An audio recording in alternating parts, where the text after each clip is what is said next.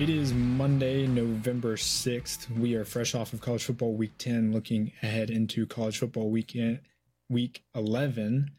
A wild weekend in college football week 10. A lot of surprising covers, a lot of surprising upsets, but nonetheless, another week of college football in the books.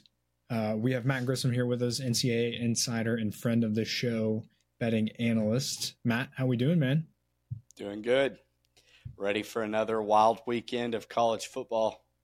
I know we have some exciting conference matchups that are kind of make or break for some of these team seasons. So, a lot to look forward to and a lot to break down. So, don't want to waste any time. Don't want to waste any of your time.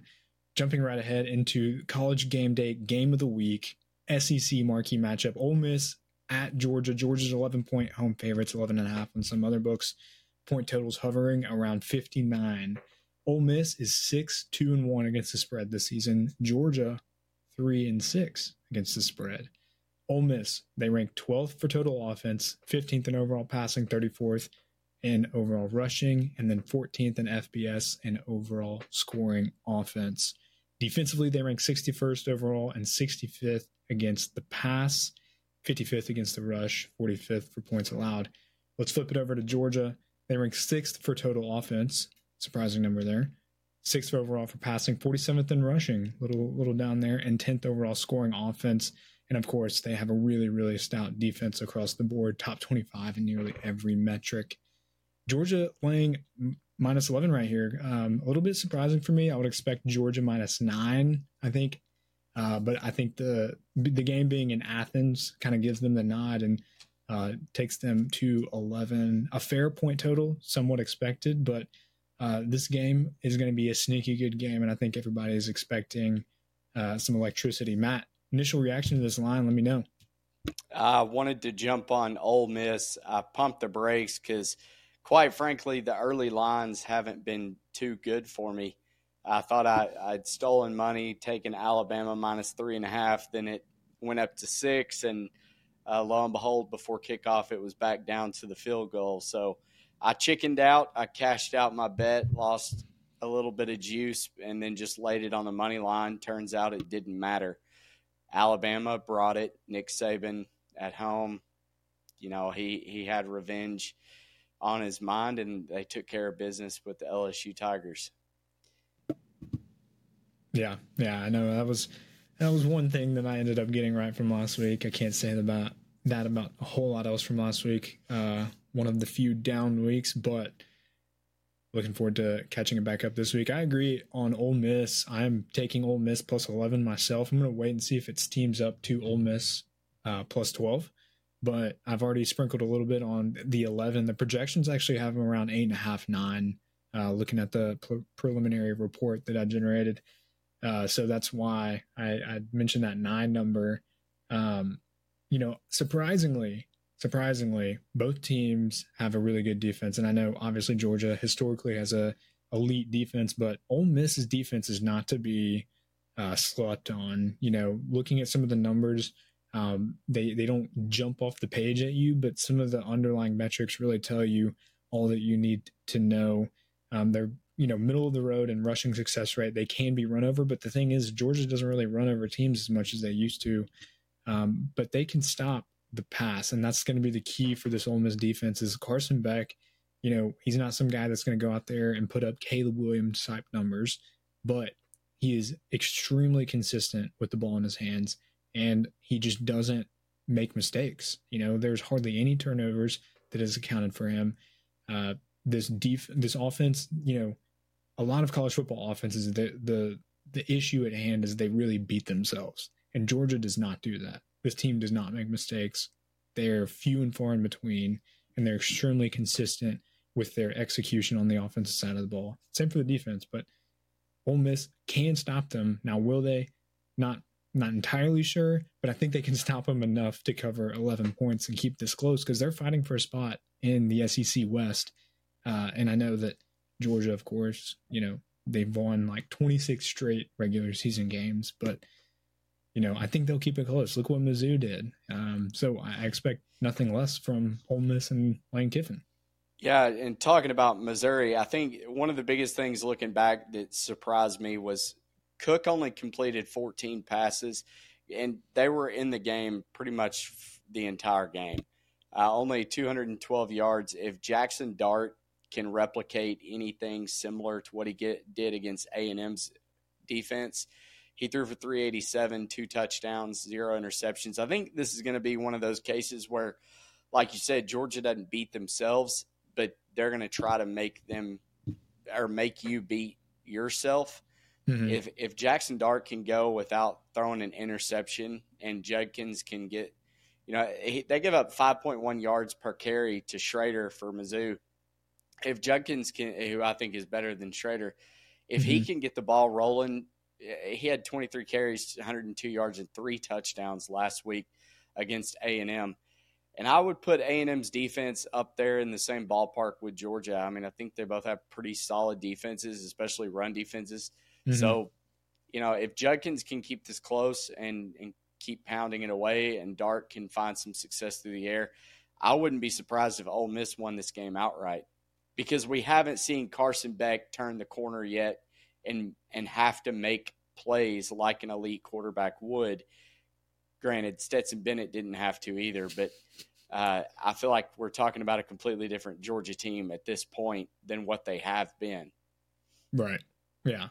They're more beatable than in the recent past. And, I was having this conversation with a group of guys over the weekend, and Georgia's one of those teams where they play at a pace which always allows a team to kind of get back into it, given the opportunity. They obviously beat teams, and, they handle teams well. And sometimes it feels like they beat a team by 20 when in reality they only beat them by a touchdown.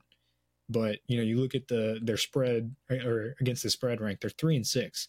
And that's because I think the pace that they play, and they're not going to put the pedal to the metal. They're going to game manage, they're going to control the clock, and they're just going to grind it out and just hope that they can make it to double zeros. So, I think that the way that Ole Miss plays too, they can score any given moment. They could easily backdoor cover this and keep it within 10. So, I see more of like a 30-20 or a 30-23 type ending if Ole Miss were to drop this one rather than a full 11, 12 points. So I'm with you, man. Yeah. I think it's going to be a fun one. Well, and that keeps being Georgia's kind of monkey on their back, is they don't cover spreads. And, Missouri kept it tight enough last week to, once again, they didn't cover the spread, even though watching the game, you probably felt like Georgia could have easily covered it if they wanted to. But like you said, they let teams linger, and I think Ole Miss is definitely going to be in a spot in the fourth quarter where they could either win or at least backdoor cover. Yeah, 100%. I think Lane Kiffin will refuse to lay it down. So excited for that one. We'll see if Lane Kiffin can get that, another big win in the books. I feel like those come few and far in between for him as of late. All right. Next big game, Michigan goes to Penn State. Penn State, this is the most volatile line I've seen across the board. I've seen it Penn State plus 2.5. I've seen Penn State plus 5. I've seen Penn State plus 7. And the total is just the same way. I've seen it all the way down to 44. I've seen it all the way up to 55. Some of the lower numbers are on BetMGM. For those who, if you lean a certain way, you can go find those there. But Michigan, 4-4-1 against the spread. Penn State 7-2 against the spread. Penn State is first in the nation in overall turnover margin. J.J. McCarthy has the third highest opponent-adjusted EPA per play of any individual quarterback. However, he has the easiest schedule out of all, top 4 teams. So take that with a grain of salt, whatever you may be. Tell yourself whatever story you need to tell yourself. But nonetheless, J.J. McCarthy playing at a high level, all things considered. This is going to be a fun one. This one is at Penn State, so Penn State gets the nod. You know that the crowd is going to be rocking for this one, and especially with all of the drama going on in Michigan, the Connor Stallion stuff, there's no telling what kind of vibe is Michigan's coming in with this game with. So, with all that said, before we dive into the numbers, initial reaction to some of these lines, man? What do you think? What's your gut telling you? Let me know. I think Michigan makes a statement. I think one of the biggest things is you get Happy Valley at 11 a.m., so it's not going to be the wild night, wide out type Penn State crowd. Granted, it is still a tough place to play. I think with all the drama going on with Michigan, this is going to be Harbaugh's chance to just come out and kick Penn State in the teeth. I think their defense will do enough to keep Aller off the scoreboard early. And at that point, I mean, you could just put them in a vice and kind of squeeze out like Georgia does with an opponent. They may linger, but I think Michigan ends up winning this game by double digits. It won't surprise me at all if Michigan wins, 24-10 or something like that. Mm-hmm. And just a lower scoring slugfest. Yeah, 100% agree. I actually have down, I think Michigan wins 27-14 in this one. And I think there's a couple reasons for that. But one, thinking I just have no confidence in Drew Aller to go against this Michigan defense and get it done. We saw how he kind of laid it down against Ohio State. If you watch Penn State and how they, get the ball going on the offensive side of the ball, it's not through him. He's, they limit him very much in the playbook. They don't really trust him getting the ball downfield. A key metric that I pulled out, a key stat, is Penn State is bottom 10 in both explosive rush and pass rate this season. They have zero explosiveness on the offensive side of the ball, and that's just not going to get it done against a defense like Michigan. I know that Michigan hasn't really played anybody to date, but still the success that they've had on the defensive side of the ball is unmatched. I mean, with Michigan, I can at least go in with some sort of confidence and be like, okay, they're going to be able to put up points on the board. This offense is just too good to not do that. But Penn State, I don't have that same confidence. Looking at the numbers, Michigan's offense is better. Michigan defense is right on par with Penn State's defense. Michigan is second overall in FBS and overall defensive success rate. Penn State first. But, when you look at that, the discrepancy between the offense for Michigan and Penn State is really what gives me the nod. I think Michigan State wins by 14 in a handy win. It's going to be low scoring, I think, not really touching the total.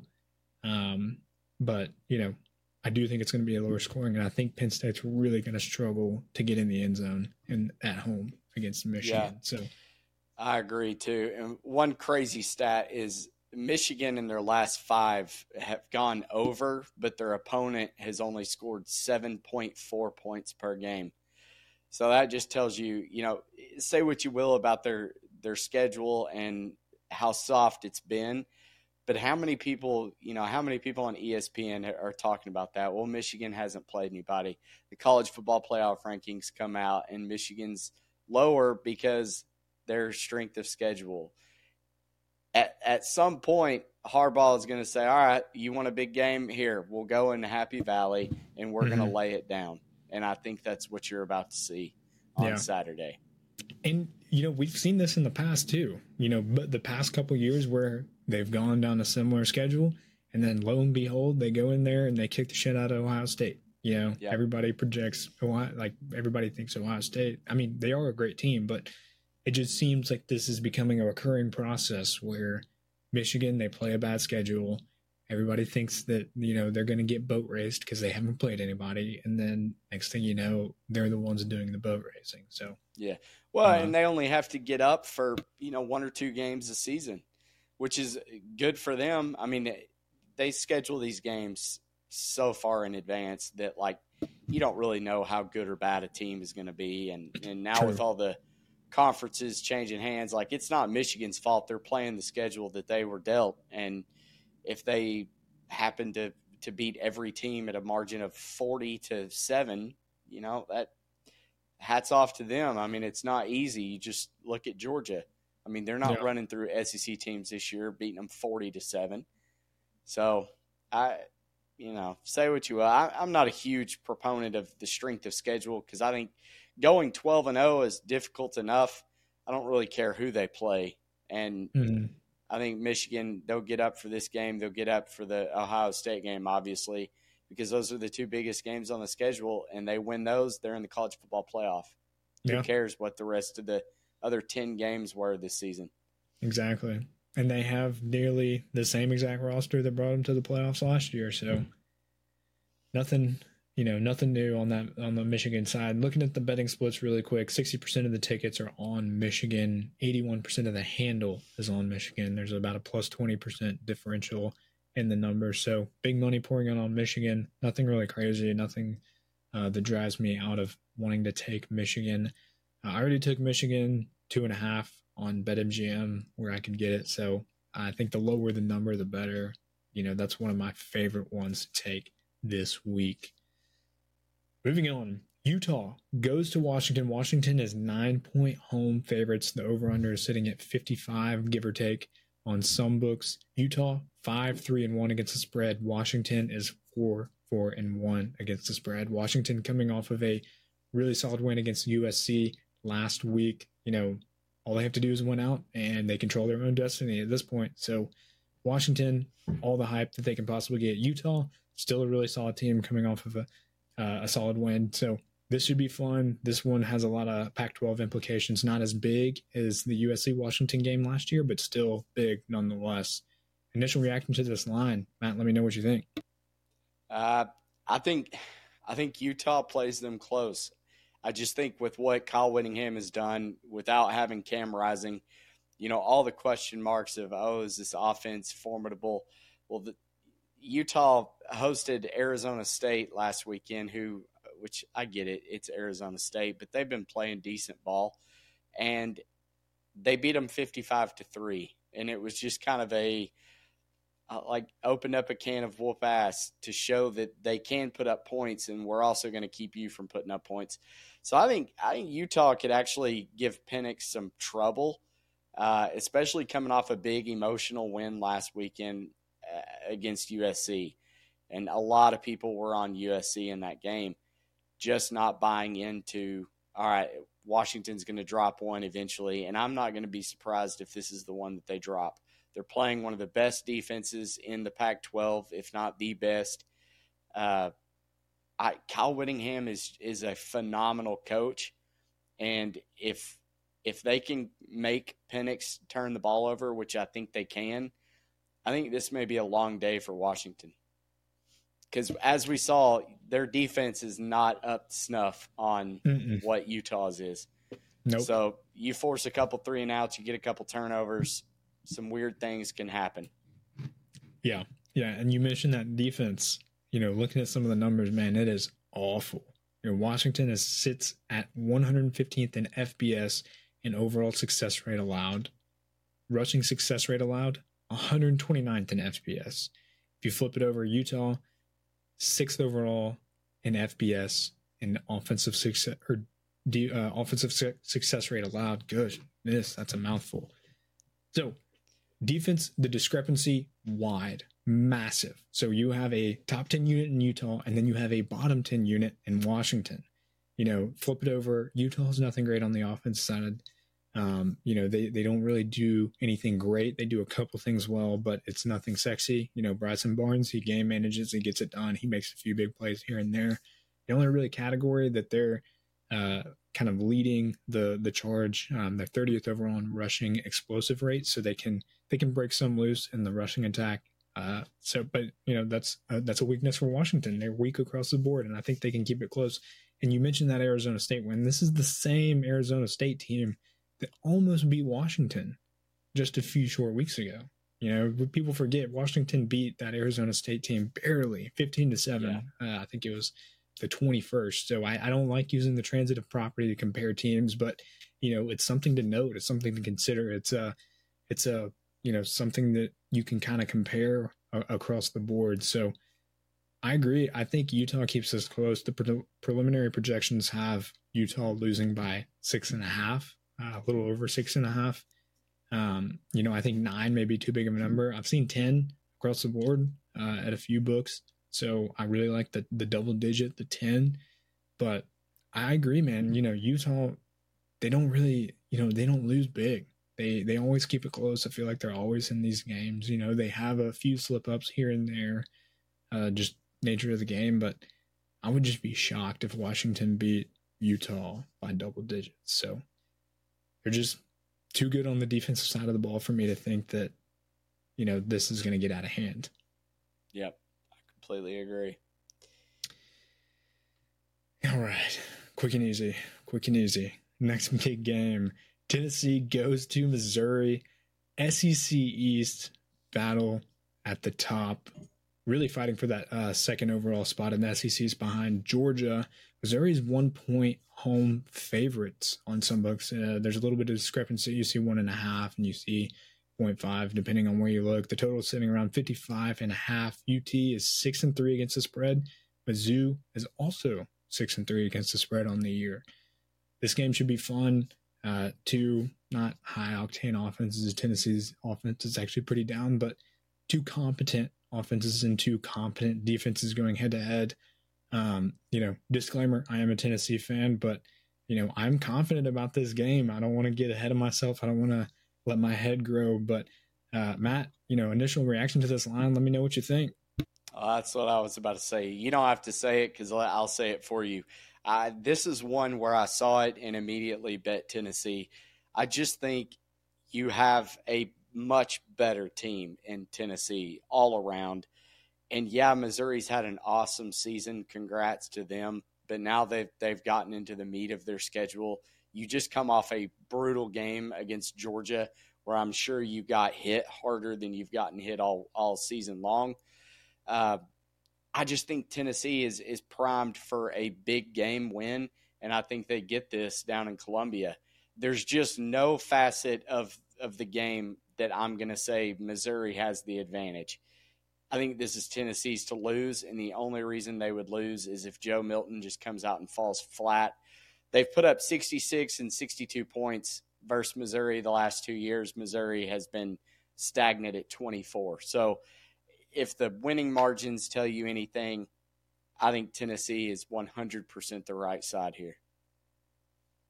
Yeah, I'm excited about this one. I love my Vols. There's a lot that has to happen for us to win the East. We have to beat Missouri this weekend, and then Georgia has to lose to Ole Miss, and then we have to beat Georgia 2 weeks from now. But I am a hopeless optimistic when it comes to this sort of stuff, so I will hold on to that hope. I think we do beat Missouri by a touchdown or so. If we're being honest, I think we beat them by more just because of the way historically these matchups have gone between Coach Heupel and Coach Drinkowitz. Now, looking at it again, I totally agree. There's nothing that Missouri has better than what Tennessee has. Tennessee, they're 13th overall in total offense. Missouri, 38th overall in total offense. You flip it over on the defensive side of the ball, they rank 42nd overall in total defense.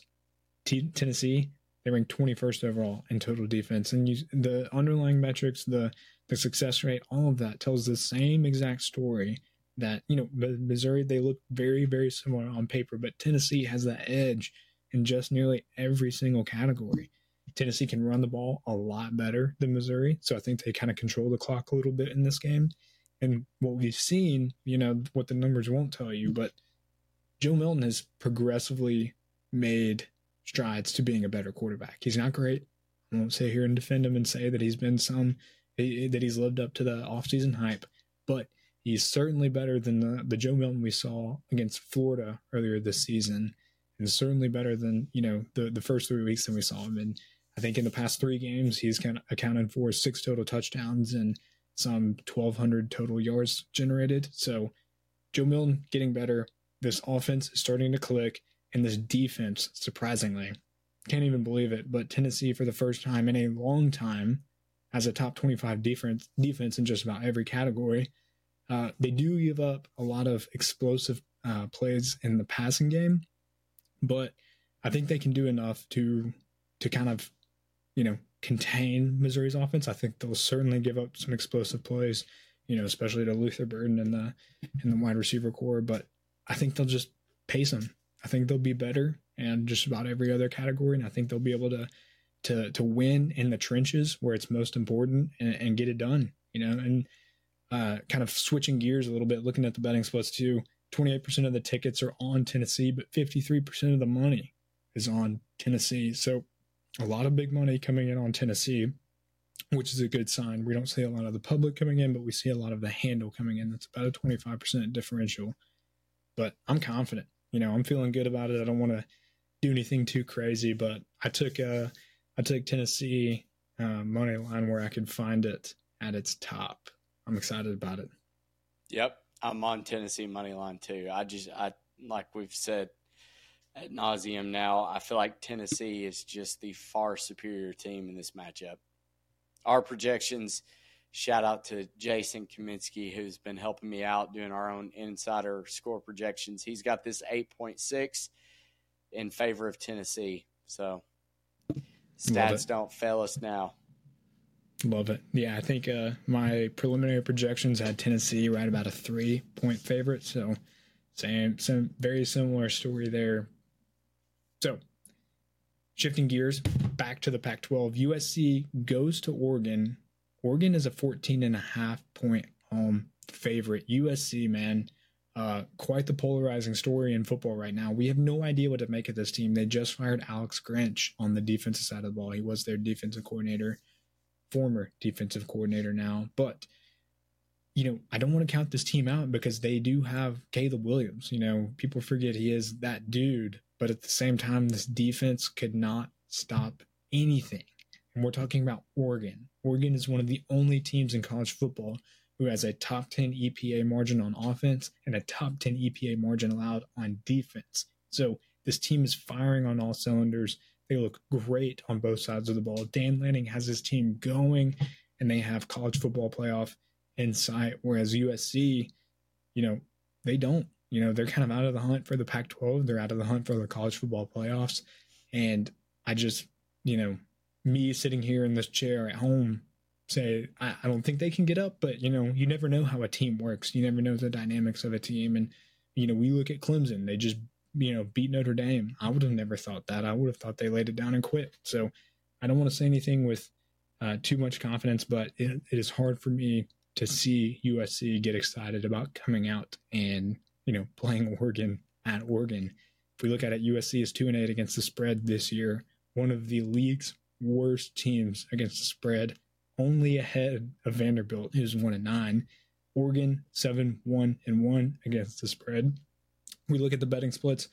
Nothing really crazy. 32% of the tickets are on USC. 37% of the money is on USC. So similar notes there. Not much of a margin, but initial reaction to the line, let me know about it.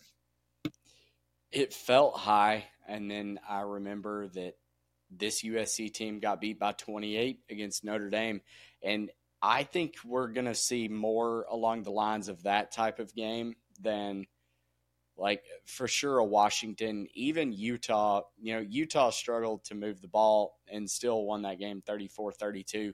Keeping Caleb Williams at 32 points, I feel like, is pretty critical in that sense, but you've got to have a better offense in Oregon than Utah. So I would say Oregon probably wins this game as handedly as they want to. If Dan Lanning comes out and just really wants to make a statement, I think they take it to him. Bo Nix, in my opinion, is better than Michael Penix, and Penix had a really good game against USC. Oregon's defense is much better than Washington. So looking at it, I think it's the Ducks or pass in this sense. You could convince me maybe taking a team total over for USC, but then again, you talk about this Oregon Ducks defense, and I don't know if USC can move the ball. I wouldn't be surprised at all if Oregon wins this game like 45-21. In that dominating of a fashion. I know. Yeah. It's brutal if you're a USC fan. Just what you've gotten out of this team it's not been fun, to say the least. And I agree with you. Oregon actually has the more productive offense to date. And that's pretty tough if you're going into this as a USC fan, because you always are like, well, at least my offense is better. But yeah. It's not. Unfortunately, it's not. So, and then you flip it over to the defensive side of the ball. Everybody knows Oregon has a great defense, but it's elite. It's a very much elite defense in the league. 19th overall in defensive success rate allowed for Oregon. They do a great job against stopping the pass. They're 15th in FBS and limiting passing success rate, 17th in FBS and limiting explosive passing plays. So, through the air, excuse me. I just don't see USC getting it done. This is tough for me because I'm going against my projections. My projections had USC, losing by 12 or 11 and a half or something like that. But man, I don't see how USC gets up for this game at Oregon when Oregon is firing on all cylinders with everything to lose. They have, not only do they have Pac-12 title hopes, they have college football playoff hopes, and it's very much possible for Oregon to cross the finish line and be in the top 4 when it's all said and done. So I think, right now Dan Lanning is a better coach. I think they have a better defense, and I think Bo Nix is really playing, almost just as well, if not better, than Caleb Williams right now. So unfortunately, if you're a USC fan, there's just not much going for you into this game whatsoever. You just got to hope that Caleb Williams can be special. So yep. I'm on Oregon where I can find him. So let me tell you, I subscribed to the Pac-12 network because I really wanted to watch Oregon and play Cal last weekend. And so I bet the first quarter over. It had dropped down to 13.5. Well, the weather was bad. I mean, the balls were slopping wet, and in the beginning, it didn't look like it was going to be a sweat at all because Oregon had, I think, blocked a kick and returned it for a touchdown. That gets called back. Anyways, long story short, they ended up putting up 24 combined points, and I'd had a bet on first half, Oregon minus 12.5. Well, okay, it's 14-10 at the end of the first quarter. I turned it off. I thought, all right, well, I cashed the first quarter over. I probably lost the Oregon minus 12.5. In the blink of an eye, they put up 21 points in the second quarter, held Cal to a field goal, and I cashed my bet. They were up 35-13 at the half. This Oregon Ducks team is just special. It's like they can turn it on and off when they need to. And when Bo Nix gets on, and I know he's going to be on for this game because of the stage, he knows that he's going to get to compete against Caleb Williams. I think Oregon comes out and just rolls them. I'm talking myself even more into just laying it with Oregon. Yeah, no, I totally agree. And I think that offense being as special as they are, they're very, I think they're one of the more progressive teams in today's game, especially on the side of analytics. I kind of nerd out about that kind of stuff and appreciate those who use that to their advantage as well. But the reason I say that is because Oregon is also one of the top 10 teams in FBS in pass rate over expectation. They sling the ball around at any given opportunity. You don't see them really run the ball too often or as you would expect. In fact, they actually use the short passing game kind of as a substitute for their rushing attack. And it works. They're one of the best in the league to do it. And I think you're seeing this team get really creative. And not only are they creative, but they're extremely efficient with what they do. So, that's how they put up points so quickly and so efficiently. So, I agree. I mean, I'm kind of just talking myself into taking Oregon and being comfortable with it. Again, going against the projections, which don't really like doing too often. They had another good outing, almost 60% hit rate this week. You can find that on Twitter at Statlytics, but I have to go against them with this. I trust in my gut here. I think Bo Nix gets it done at home against USC. Hey, well, that wraps it up for my big game breakdown slate. I had a couple picks that I wanted to throw out as well, some based off of the preliminary model projections and then just a few value ones. But, Matt, do you have any more that you wanted to throw out there? I'm curious if you had anything else on the books.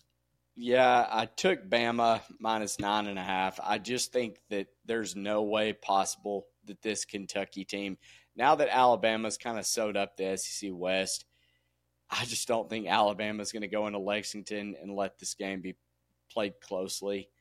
Kentucky's not very good. Devin Leary has not really lived up to the hype. And the fact that this is not a 2-touchdown spread just kind of, it's laughable. I mean, What was it? I can't remember now. What was the spread against Kentucky, Georgia? I know that was the one that they covered. I think it was around 2 touchdowns, 14 and a half, something like that. Georgia won 51-13. I think you're going to have some sort of score like that. Yeah. I mean, yeah.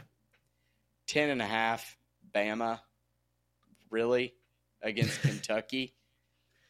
Yeah, I will say Kentucky, they could not stop the run to save their life.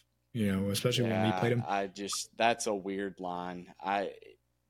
I'll lay it with Nick Saban every time at that. Dude, they've been winning, and they've, you know, again, one of those teams that have progressively gotten better and better and better and better. So Jalen Milroe, he looks legit. So kind of hard to bet against him at this point. So I like it. I had 2 on the books based off of the early projections and the early lines. One of them is, you know, this is going to be pretty polarizing, but I actually like Miami 14.5 against Florida State. I really like the matchup there, and the projections have Miami losing by 8.5, I think. So, you know, Florida State, they've, you know, really looked good, but I don't want to use they haven't played anybody, but we've seen them play closer games than what we've anticipated. They've certainly blown teams out, you know, but I think Miami gets up for this game. They have the talent and the ability to keep this one close.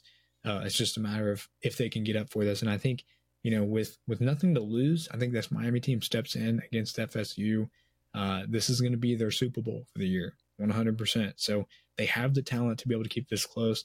And I think they have the ability to honestly play the FSU close until the fourth quarter. But I like Miami plus 14.5. I know it's weird.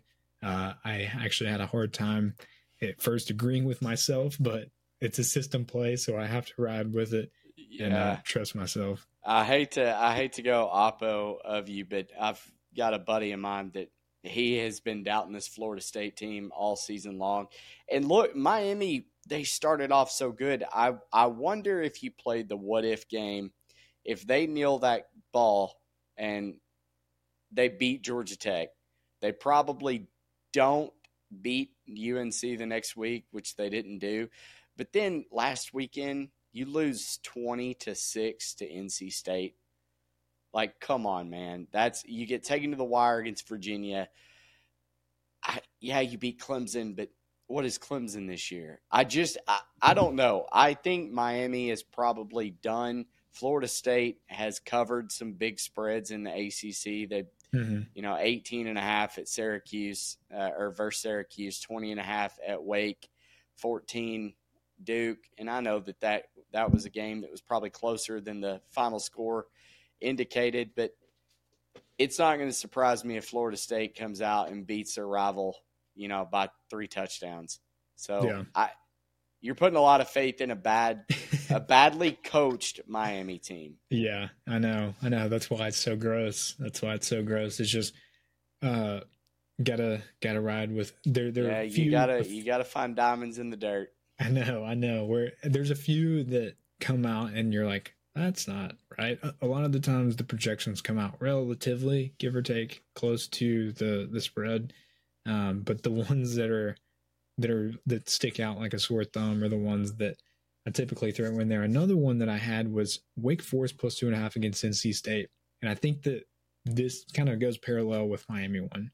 I think there's some recency bias with both of these lines, and I really like Wake Forest. I actually like Wake Forest to win outright at home against NC State. I know NC State, they have a great defense, but the projections actually have Wake Forest winning by 5.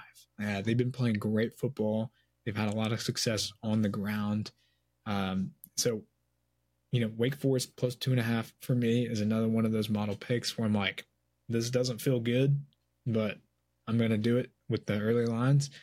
Just because it's brought me some success in the past. So going to put it on the books and just not look back.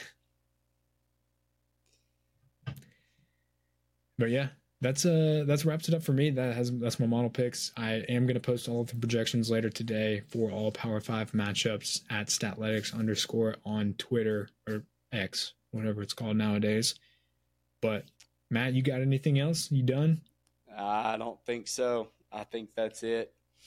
My models still love Oklahoma. I thought West Virginia was getting way too many points, but this Oklahoma team, I cannot figure it out. I mean, they shouldn't have gotten beat like they did against Oklahoma State. Probably shouldn't have lost the game at Kansas. So we've talked about it, but at this point, they're 7-2. They're probably they are out of the college football playoff race. It's going to be tough even for them making it to the Big 12 championship. They'll still probably make it. But yeah, looking at their schedule, I don't know. I'm going to stay away from it. But if that line gets down below 10, I'll probably have to take Oklahoma just out of principle. Yeah, it's funny that you say that. I have two teams that are on the do not bet list based off of the projections. One of them is Oklahoma. They're always projected to cover. The second one is North Carolina. They've been the most disappointing team statistically. I think that falls back on coaching. I mean, Mac Brown's notorious for losing games that he shouldn't lose. And I feel like that's what we're going to be saying in 20 years about Brent Venables. I mean, how is the guy just not a very good coach? He's a great assistant coach. But, yeah, I'm right there with you. I would say Oklahoma is the North Carolina of the Big 12. Yeah. Got all the talent in the world, but you can't win games. Yeah. Go figure. Those are two teams that have been in, the model picks and the highly touted by my own projections. And I'm just like, all right, I can't do this anymore. You're getting scrapped. I can't touch you until you actually prove me you can do something. But, statistically, metrically speaking, those two teams, they're top tier. They just have zero execution, zero production to show for it. So we'll see if they can get it up, but we'll see. It's going to be a long season for those two if they can't. Well, I appreciate you having me on. Enjoyed it as always. Of course, man. You're welcome anytime. Thank you again for joining us. Guys, best of luck this week. We'll be back here next week to talk college football week 12.